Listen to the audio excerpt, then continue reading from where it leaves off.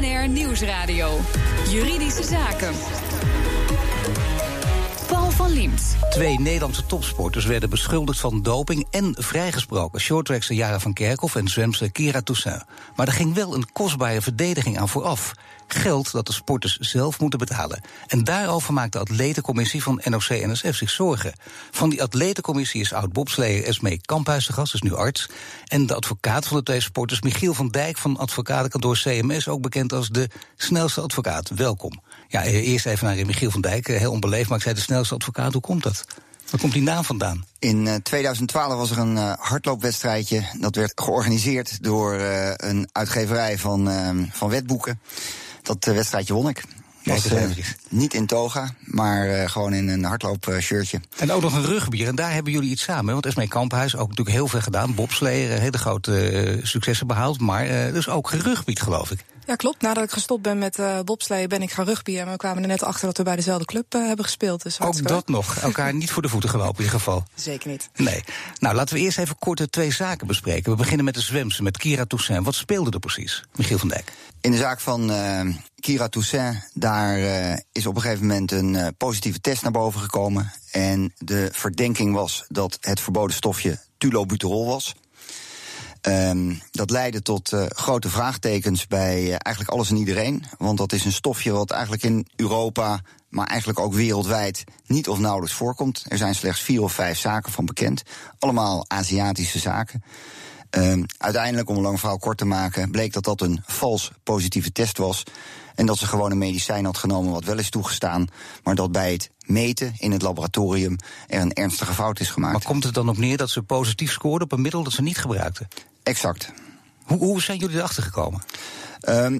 Wij zijn gaan zoeken naar mogelijkheden. Hoe komt het dat dat stofje in het lichaam is terechtgekomen? Want het wordt dus feitelijk wel aangetroffen.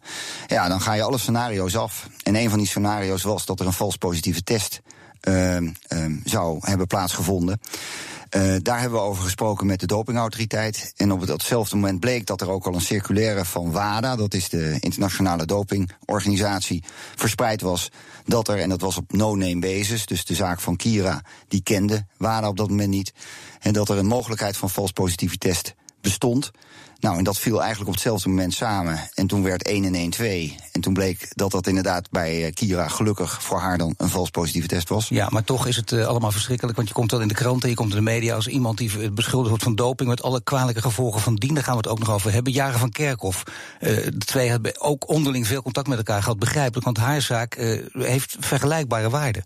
Ja, dat is een shorttrackster, andere zaak, omdat het daar over een paspoortzaak gaat, zoals dat heet. Dus daar is nooit doping aangetroffen, maar daar is door WADA op een zeker moment samen met de ISU, de Internationale Schaatsbond, vastgesteld dat er 3 afwijkingen waren in haar bloedpaspoort. En dat EPO-gebruik of dopinggebruik daar de oorzaak van zou zijn. Ja, voor deze topsporters toch een ramp, want de overeenkomst is natuurlijk altijd waar rook is vuur. Dat blijft altijd een beetje hangen. Ze zeggen dat ook in interviews. Ze komt de supermarkt binnen, iedereen denkt, oh, dat is diegene die doping heeft gebruikt of ervan verdacht wordt. De advocaat aan de andere kant, die denkt, de meter loopt, want dan komt WADA erop terug, het agentschap. De meter blijft lopen, want dan moet je daar weer onderzoek naar plegen. Je moet continu onderzoek doen. Is het voor advocaten wel een goudmijn?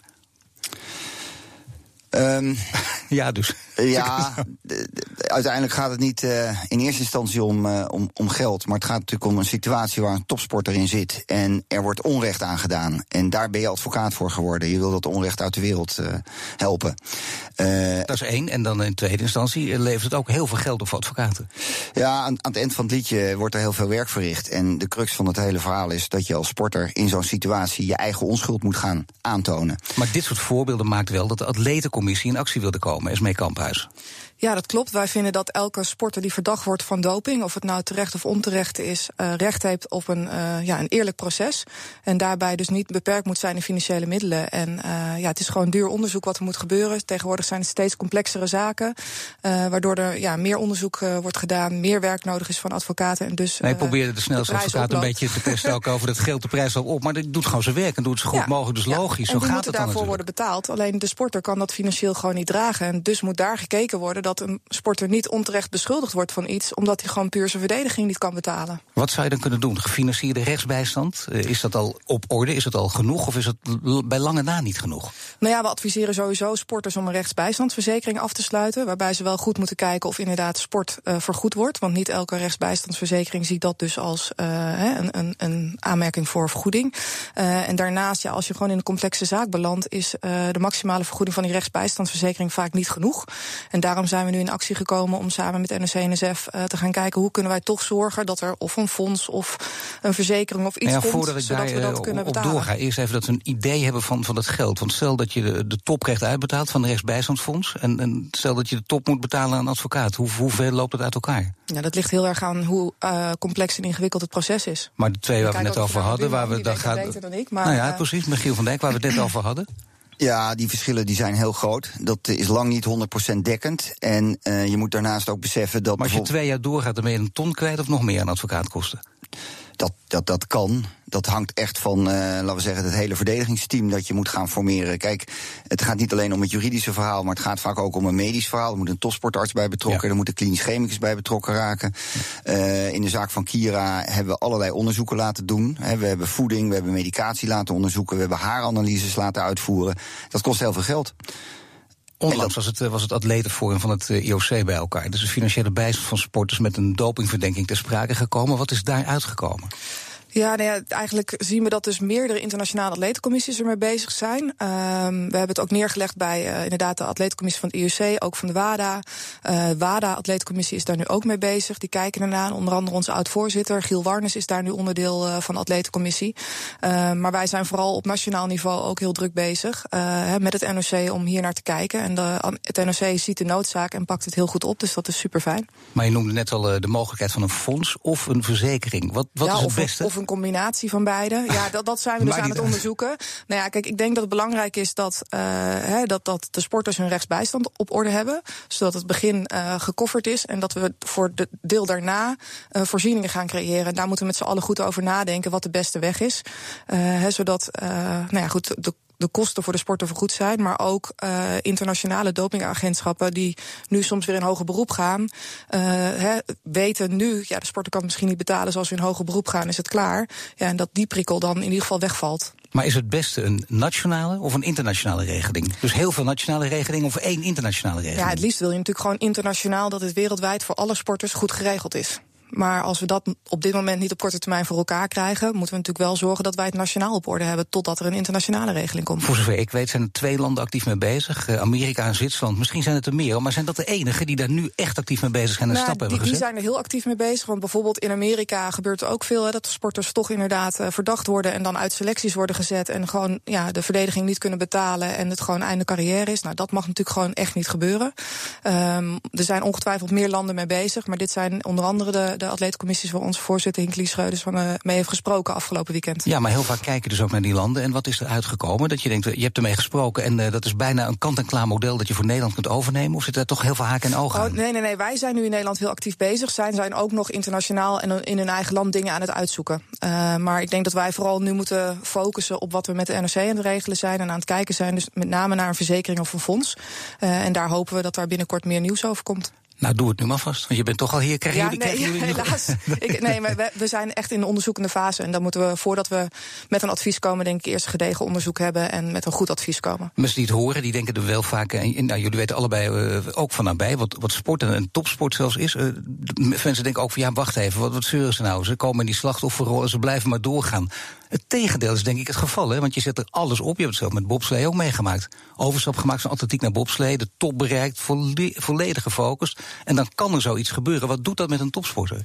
Ja, ik denk, los van inderdaad de emotionele schade en de schade die het ook aan je sportcarrière doet, heb je gewoon een probleem als je jezelf niet kan verdedigen. En ik denk wel dat het gewoon van essentieel belang is dat je dat kan als sporter. En dat je niet ten onrechte einde carrière hebt, omdat je nou eenmaal gewoon de financiële middelen niet bovendien hebt. Zit het ook in je hoofd, voortdurend toch in je hoofd zoiets. Ondertussen moet je wat trainen en dan zeggen mensen, dan moet je een knop omzetten. Maar dat kan natuurlijk bijna niet, want dit is te groot en te belangrijk en iedereen kijkt je in ieder geval erop aan. Ja. En ja, dat is een probleem. En daarnaast al bewijs je je onschuld. Ik denk inderdaad dat je nooit helemaal van de naam afkomt. En dat is natuurlijk ook nog wel een kant wat wij als atleetcommissie belangrijk vinden. Dat daar ook naar gekeken gaat worden in de toekomst. Als iemand uiteindelijk niet schuldig bevonden wordt doordat je allerlei onderzoeken hebt laten doen, dan is het ook belangrijk dat de kosten die je gemaakt hebben uiteindelijk natuurlijk vergoed worden. En dat is helaas op dit moment ook niet het geval. Ja, wat betekent dat de vervuiler betaalt? Dat je die kant op gaat? Michiel van Dijk, is dat reëel en denkbaar?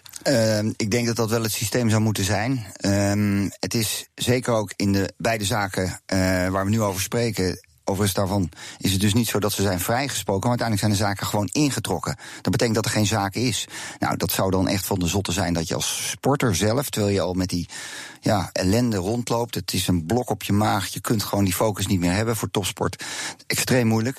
Ja, als je dan ook nog daar zelf de rekening voor moet betalen, dat zou een godspe zijn. Nee, nogmaals, die rekeningen zijn echt extreem hoog of exorbitant hoog. Dat is voor de meesten gewoon niet te betalen. Je moet toch al alles erop zij zetten. Exact. En dan zou je dus een onderscheid krijgen tussen de vermogende of bemiddelende sporters die dat wel kunnen betalen en die dus wel hun onschuld zouden kunnen bewijzen, en de sporters die dat niet kunnen. En dat zou een onderscheid zijn wat gewoon, dat is absoluut niet goed en ook niet zo bedoeld. Is het mogelijk om een schadeclaimzaak te doen? Dat is mogelijk. Dat is wel lastig, want we hebben al in de zaak van Kira Toussaint gezien dat iedereen naar iedereen gaat verwijzen. Dus WADA verwijst naar het dopinglaboratorium, dopinglaboratorium verwijst naar de opdrachtgever, dat is FINA. En FINA zegt, wij hebben het gedaan, dat is de internationale federatie. Ga je het om die reden niet doen, of denk je gaat toch een poging wagen? Nou, we kijken rustig eventjes naar wat er op ons af gaat komen, omdat we ergens wel verwachten dat er vanuit de internationale federatie een beweging gaat komen, omdat zij ook wel aanvoelen dat wat er is gebeurd, dat gewoon zeer kwalijk is. Wat betekent dat er een beweging gaat komen? Sowieso zou het uitermate correct en sportief zijn als er gewoon excuses worden gemaakt. Daar begint het gewoon mee. We willen eens even een gesprek met jou voeren, sporter, want wat er is gebeurd, dat vinden we heel erg. En als er een voorstel wordt gedaan ter compensatie. Straks tonen de recente dopingvrijspraken ook aan dat het controlesysteem en de dopinglijst op de schop moeten. BNR Nieuwsradio. BNR Juridische Zaken. Zwemster Kira Toussaint werd door een foutentest en onrechte beschuldigd van doping. En ook de afwijkende bloedwaarde van de shorttrackster Jara van Kerkhoff bleken niets met doping, maar met een aangeboren hartafwijking te maken te hebben. Mijn gasten zijn Esmee Kamphuis, lid van NOC-NSF Atletencommissie. Ze werd vierde met bobslee op de Olympische Spelen in Sochi. En Michiel van Dijk, advocaat bij CMS, gespecialiseerd in dopingprocedures en ook nog vervent rugbyer geweest. Zijn de testen te gevoelig of zijn ze niet gevoelig genoeg? Hoe moet je het zien, Esmee Kamphuis? Ja, dat hangt natuurlijk per test af van welke stof je test. Elke test heeft een sensitiviteit en specificiteit, waardoor je bepaalde foutpositieve en foutnegatieve resultaten krijgt. Maar wat denk ik heel belangrijk is als er een test is die een relatief hoog percentage vals positieve uitslagen heeft, dat we dan een soort van B-test gaan invoeren die daarvoor gevoeliger is en dat je minder vals positieve uitslagen krijgt. Want dat zijn natuurlijk de onterechte beschuldigingen aan sporters. En zijn die er nu heel veel? Zijn er nu veel vals positieve testen? Nou, dat denk ik niet. Ik denk dat het begin van het systeem gewoon goed is. Maar soms kom je dus in zaken zoals die van Kira achter dat bepaalde testen misschien toch nog specifiekere hertesten nodig hebben. Maar dat is iets waar we in de toekomst met z'n allen naar moeten kijken. Ja, hoe kijken advocaten daarnaar? Ja, allereerst is het inderdaad helemaal juist wat Esmee zegt, dat het aantal valt echt gewoon minimaal. Dat is ook echt de nachtmerrie voor elke betrokkenen in een dopingzaak dat gebeurt. Behalve dan misschien voor de sporter. Dan kun je bijna zeggen, dat gebeurt altijd. Er zijn geen garanties in het leven, laten we maar houden zoals het is. Nee, en je ziet vaak als je in dopingprocedures kijkt dat dat ook mensenwerk is. En daar worden ook fouten gemaakt doordat handtekeningen verkeerd worden gezet of dat analyses verkeerd worden uitgevoerd. Wat wel opvallend is, vind ik, dat er per dopinglaboratorium dat er op een aparte manier wordt gemeten. En dat betekent dat bijvoorbeeld in een dopinglaboratorium in Gent anders wordt gemeten dan in Keulen. En dat zou dus betekenen dat afhankelijk van de vraag waar je sample naartoe wordt gestuurd als sporter, dat er een bepaalde uitkomst is. En dat is een volstrekt idioot. Ik bedoel, dit zou je dan internationaal gelijk moeten schakelen. Als je al iets gelijk schakelt, in ieder geval op dit gebied. Absoluut. Dus en wie is daar dan verantwoordelijk voor? Daar is WADA voor verantwoordelijk. Dat is wel heel simpel dan voor WADA? Ja, maar je hebt bepaalde regelgeving en daar staan minimum- en maximumeisen voldoen. En daar is ook een bepaalde marge waarbinnen dat dopinglaboratorium moet opereren. En als ze daaraan voldoen, dan krijgen ze een ISO-certificering. Maar er is dus sprake van een marge. En die marges, dat zijn nou net de details waar een dopingzaak wel gaat het natuurlijk. En dan zijn er ook middelen die wel stimulerend werken, maar nog niet op die lijsten staan. Die dopinglijsten die dan uiteindelijk zijn samengesteld. Is dat dan wel doping? Dus als het nu wel stimulerend werkt, maar nog niet op de lijst staat? Formeel niet, want er is een dopinglijst en alles wat daarop staat, dat is doping. Dus de discussie, is het doping of niet, dat kun je heel makkelijk terugbrengen tot de vraag, staat het op die lijst? Ja, maar hoe vaak verandert die lijst? 1 keer per jaar wordt daar naar gekeken. En wie stelt de lijst samen? WADA. En WADA doet dat eigenlijk op voorspraak van de medische ethische commissie. En daar zitten artsen en klinisch chemici in. En die kijken naar stofjes en die kijken of het erop moet of eraf moet of een andere waarde moet krijgen. En die kijken daar dus elk jaar naar. Dus als je heel erg slim bent, dan zie je dat heel vaak. De boeven en de boevenvangers, zie je een groot gevecht met elkaar voeren. Zie je dat hier natuurlijk ook. Als je heel slim bent, kun je altijd die lijst net vooruit zijn. Dat klopt. En dan kun je als sporter dus ook zeggen, ik was er niet van op de hoogte. Dat zal in de procedure niet werken. Er zijn ook wel gevallen bekend waar sporters dat gingen roepen.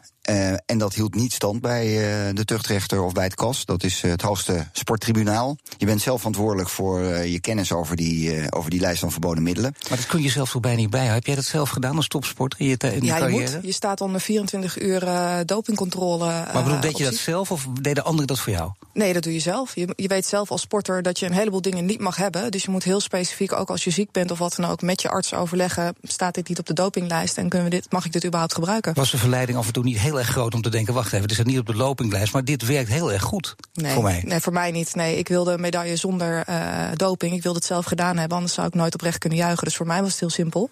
En los daarvan denk ik ook als arts, als je zo'n stomme fout maakt, dat je ook je medische carrière kan vergeten. Dus was voor mij überhaupt dus eigenlijk moeten alle topsporters de ambitie hebben om ooit arts te worden. Dat zou ik denk dat alle topsporters de ambitie moeten hebben om schoon te winnen. Ja, toch wel of niet, Michiel van Dijk? Ja, de praktijk is alleen dat heel veel sporters daar toch wel anders tegenaan kijken. Je hebt altijd valspelers. En ik heb in mijn praktijk ook echt gevallen voorbij zien komen waar iemand ziek werd op een vakantieadres of in Afrika op safari, ik zeg maar wat, tijdens 2 weken reces. En daar een hoestdrankje koopt en daar helemaal niet over nadenkt. En elke sterveling kan daar een hoestdrankje kopen. Maar als je topsporter bent, dan kan dat niet. Ja, sommige topsporters zeggen wel, op een gegeven moment word je bijna gek van dat je echt overal op moet letten. Dat klopt. Zoals wij gewone consumenten in supermarkten ook bijna niet meer op elk pakje kunnen gaan kijken. Want het is ondoenlijk. Ja. Is dat wel gewoon bij te houden allemaal als topsporter? Ja, dat is moeilijk. En voor mij was het natuurlijk het voordeel dat je een medische achtergrond hebt, dat je daar meer in zit en meer geïnteresseerd in bent. Maar ja, je weet gewoon als topsporter dat je dus een aantal dingen, of heel veel dingen, niet kan en niet mag. En daar moet je rekening mee houden. En als je dat zelf niet kan bijhouden, moet je zorgen dat er in je begeleidingsteams mensen zijn die dat voor je doen. Maar hoe zit het dan met die medische attesten, uitzonderingen waardoor sporters van alles mogen gebruiken? Nou ja, dat mag natuurlijk alleen maar als er een medische indicatie is. Inspanningsastma, weet ik het, ruwe balzakken schijnt zelfs voorbij te komen in de wielrennerij. Nee, maar dat soort zaken gebeuren allemaal. Ik bedoel, als je dat precies weet en een arts hebt die daar heel goed van op de hoogte is, dan zijn er dus heel veel mogelijke uitzonderingen. Nou ja, of er heel veel uitzonderingen zijn. Ik denk gewoon dat je als arts ook de verplichting hebt om te kijken of iemand echt een medische indicatie heeft. En we zijn ook met NOC-NSF en Michiel ook onder andere dus en onze commissie bezig met een medische gedragscode voor topsportartsen.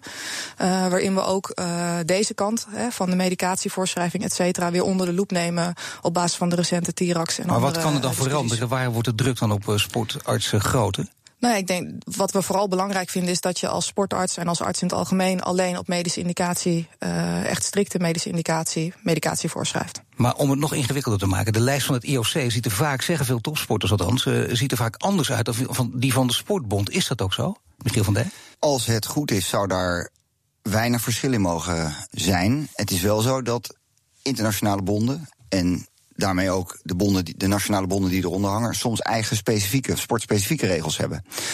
Nou zat ik bij wielrenners het voorbeeld Tramadol. De bond verbiedt het, maar niet op de dopinglijst. Ja, nou, dat is heel interessant. Daar hadden we het net ook over. Want dat is per 1 maart is dat verboden. Terecht dat het verboden is, omdat dat een bijwerking heeft die in het wielrennen absoluut onwenselijk en gevaarlijk is. Maar het staat niet op de lijst van verboden middelen. Dus daar zie je dus dat het sportspecifiek verboden is, maar het staat niet op de lijst van verboden middelen.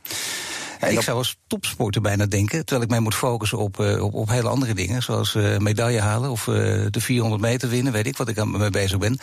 En dan moet ik dit ook allemaal in de gaten houden. Daar moet je toch bijna iemand anders voor in dienst hebben? Ja, nou is wel zo dat die wielrenploegen, die hebben echt een vrij uitgebreide medische staf, dus die zijn daar enorm mee bezig. Heel veel voorlichting is daar geweest. Maar je moet je medische staf wel volledig vertrouwen ook en weten dat ze ook helemaal met jou bezig zijn. Daar begint het dan mee. Ja. We hebben het in dit land heel vaak over vertrouwenscrisis. Dat voert te veel voor dit programma nu, maar toch, Esmee Kamphuis, daar gaat het wel over. Nou ja, en het gaat er ook denk ik over het feit dat niet elke sport de medische staf en het begeleidingsteam zo goed op orde heeft. Niet elke sport heeft voldoende financiële middelen om een goed team continu bij zich te hebben. En ook al hebben ze genoeg middelen, vaak onderschatten ze het ook nog? Nou ja, misschien, maar vooral denk ik ook dat er heel veel sporten zijn die dat dus niet om zich heen hebben, waarbij er dus nog meer verantwoordelijkheid bij de topsporter komt. Nou, als advocaat zie je dat ook als je over deze zaken buigt. Hè? Dat hebben ze niet goed op orde. Nou, dat vind ik gevaarlijk om dat te zeggen. Dat geeft maar niks. Het systeem kan zeker verbeterd worden en moet zelfs verbeterd worden wat mij betreft. En wat moet er dan in verbeterd worden? De informatieverstrekking, de regelgeving zou best hier en daar wat verduidelijkt kunnen worden. En het is denk ik inderdaad heel erg belangrijk dat je een topsporter faciliteert in het maximaal kunnen sporten. En dat betekent dat alle randgebeuren en regels, die moet je eigenlijk zoveel mogelijk weghouden bij de sporten, want dat leidt af. Ik heb het eigenlijk vooral over bloed en urine bewaren, omdat daar vaak misverstanden over zijn. Met name over hoe lang moet je dat bewaren. Kijk, nieuwe testmethoden kunnen doping na jaren naar dicht brengen. Ja. Na jaren. En dan moet je opeens, we hebben het in het wielrennen ook vaak gezien, dan moet je opeens je zegens allemaal weer terug inleveren. Ja. In de regel bewaar je dat niet zelf. Ik weet niet of Esmee dat wel eens heeft gedaan. Maar de urine die bij een doopcontrole wordt afgenomen, wordt natuurlijk naar het lab gestuurd. En dat wordt daar ergens opgeslagen, maar niet bij jou thuis. Want daar kan je natuurlijk van alles mee doen. Nee, dus inderdaad, dat moet je dus afgeven. Je mag er zelf totaal, dat is logisch ook, daar geen toegang meer toe hebben. Maar die zou je misschien wel 10 jaar moeten bewaren. Volgens mij is op dit moment, maar dat weet jij misschien beter, de regel tot 8 jaar na dato mag hertesting plaatsvinden op basis van nieuwe inzichten. Ja. Dan kan natuurlijk alles veranderd zijn in de tussentijd. Maar wat belangrijker misschien nog is uiteindelijk, topsporters willen hier niet onder lijden. Degene die kijkt ook, wij willen allemaal niet bedrogen worden. En we gaan nu uit van eerlijke sport. Ja. Of we moeten vanuit gaan, we geven, die stemmen hoor je ook regelmatig. Hè. Ach, geef het maar gewoon vrij. Mensen mogen gewoon zelf kiezen. Hebben jullie wel eens gedacht, als je ziet hoe ingewikkeld het in elkaar zit, ja, dat iedereen zijn eigen keuze mag maken, dat het dan, het hangt er vanaf hoe je definieert, maar dat het ook eerlijk is? Ja, nou is mee arts, maar dan gaat degene met de beste arts, die gaat winnen. En dat heeft dan niks meer met sport te maken. Dus ik ben daar echt een fervent tegenstander van. Uitbannen is onmogelijk, maar ik zie wel bijvoorbeeld in het wielrennen, er zijn al zulke stappen gezet. Jij noemde net voorbeelden over artsen in de wielrennerij die medische attesten voorschreven. Nou, op dit moment wordt daar heel strak gecontroleerd. In de afgelopen jaren zijn daar echt al heel veel goede ontwikkelingen te zien. Men heeft ook bijvoorbeeld eigen bloedpaspoorten. Per commerciële wielerploeg houden ze dat bij.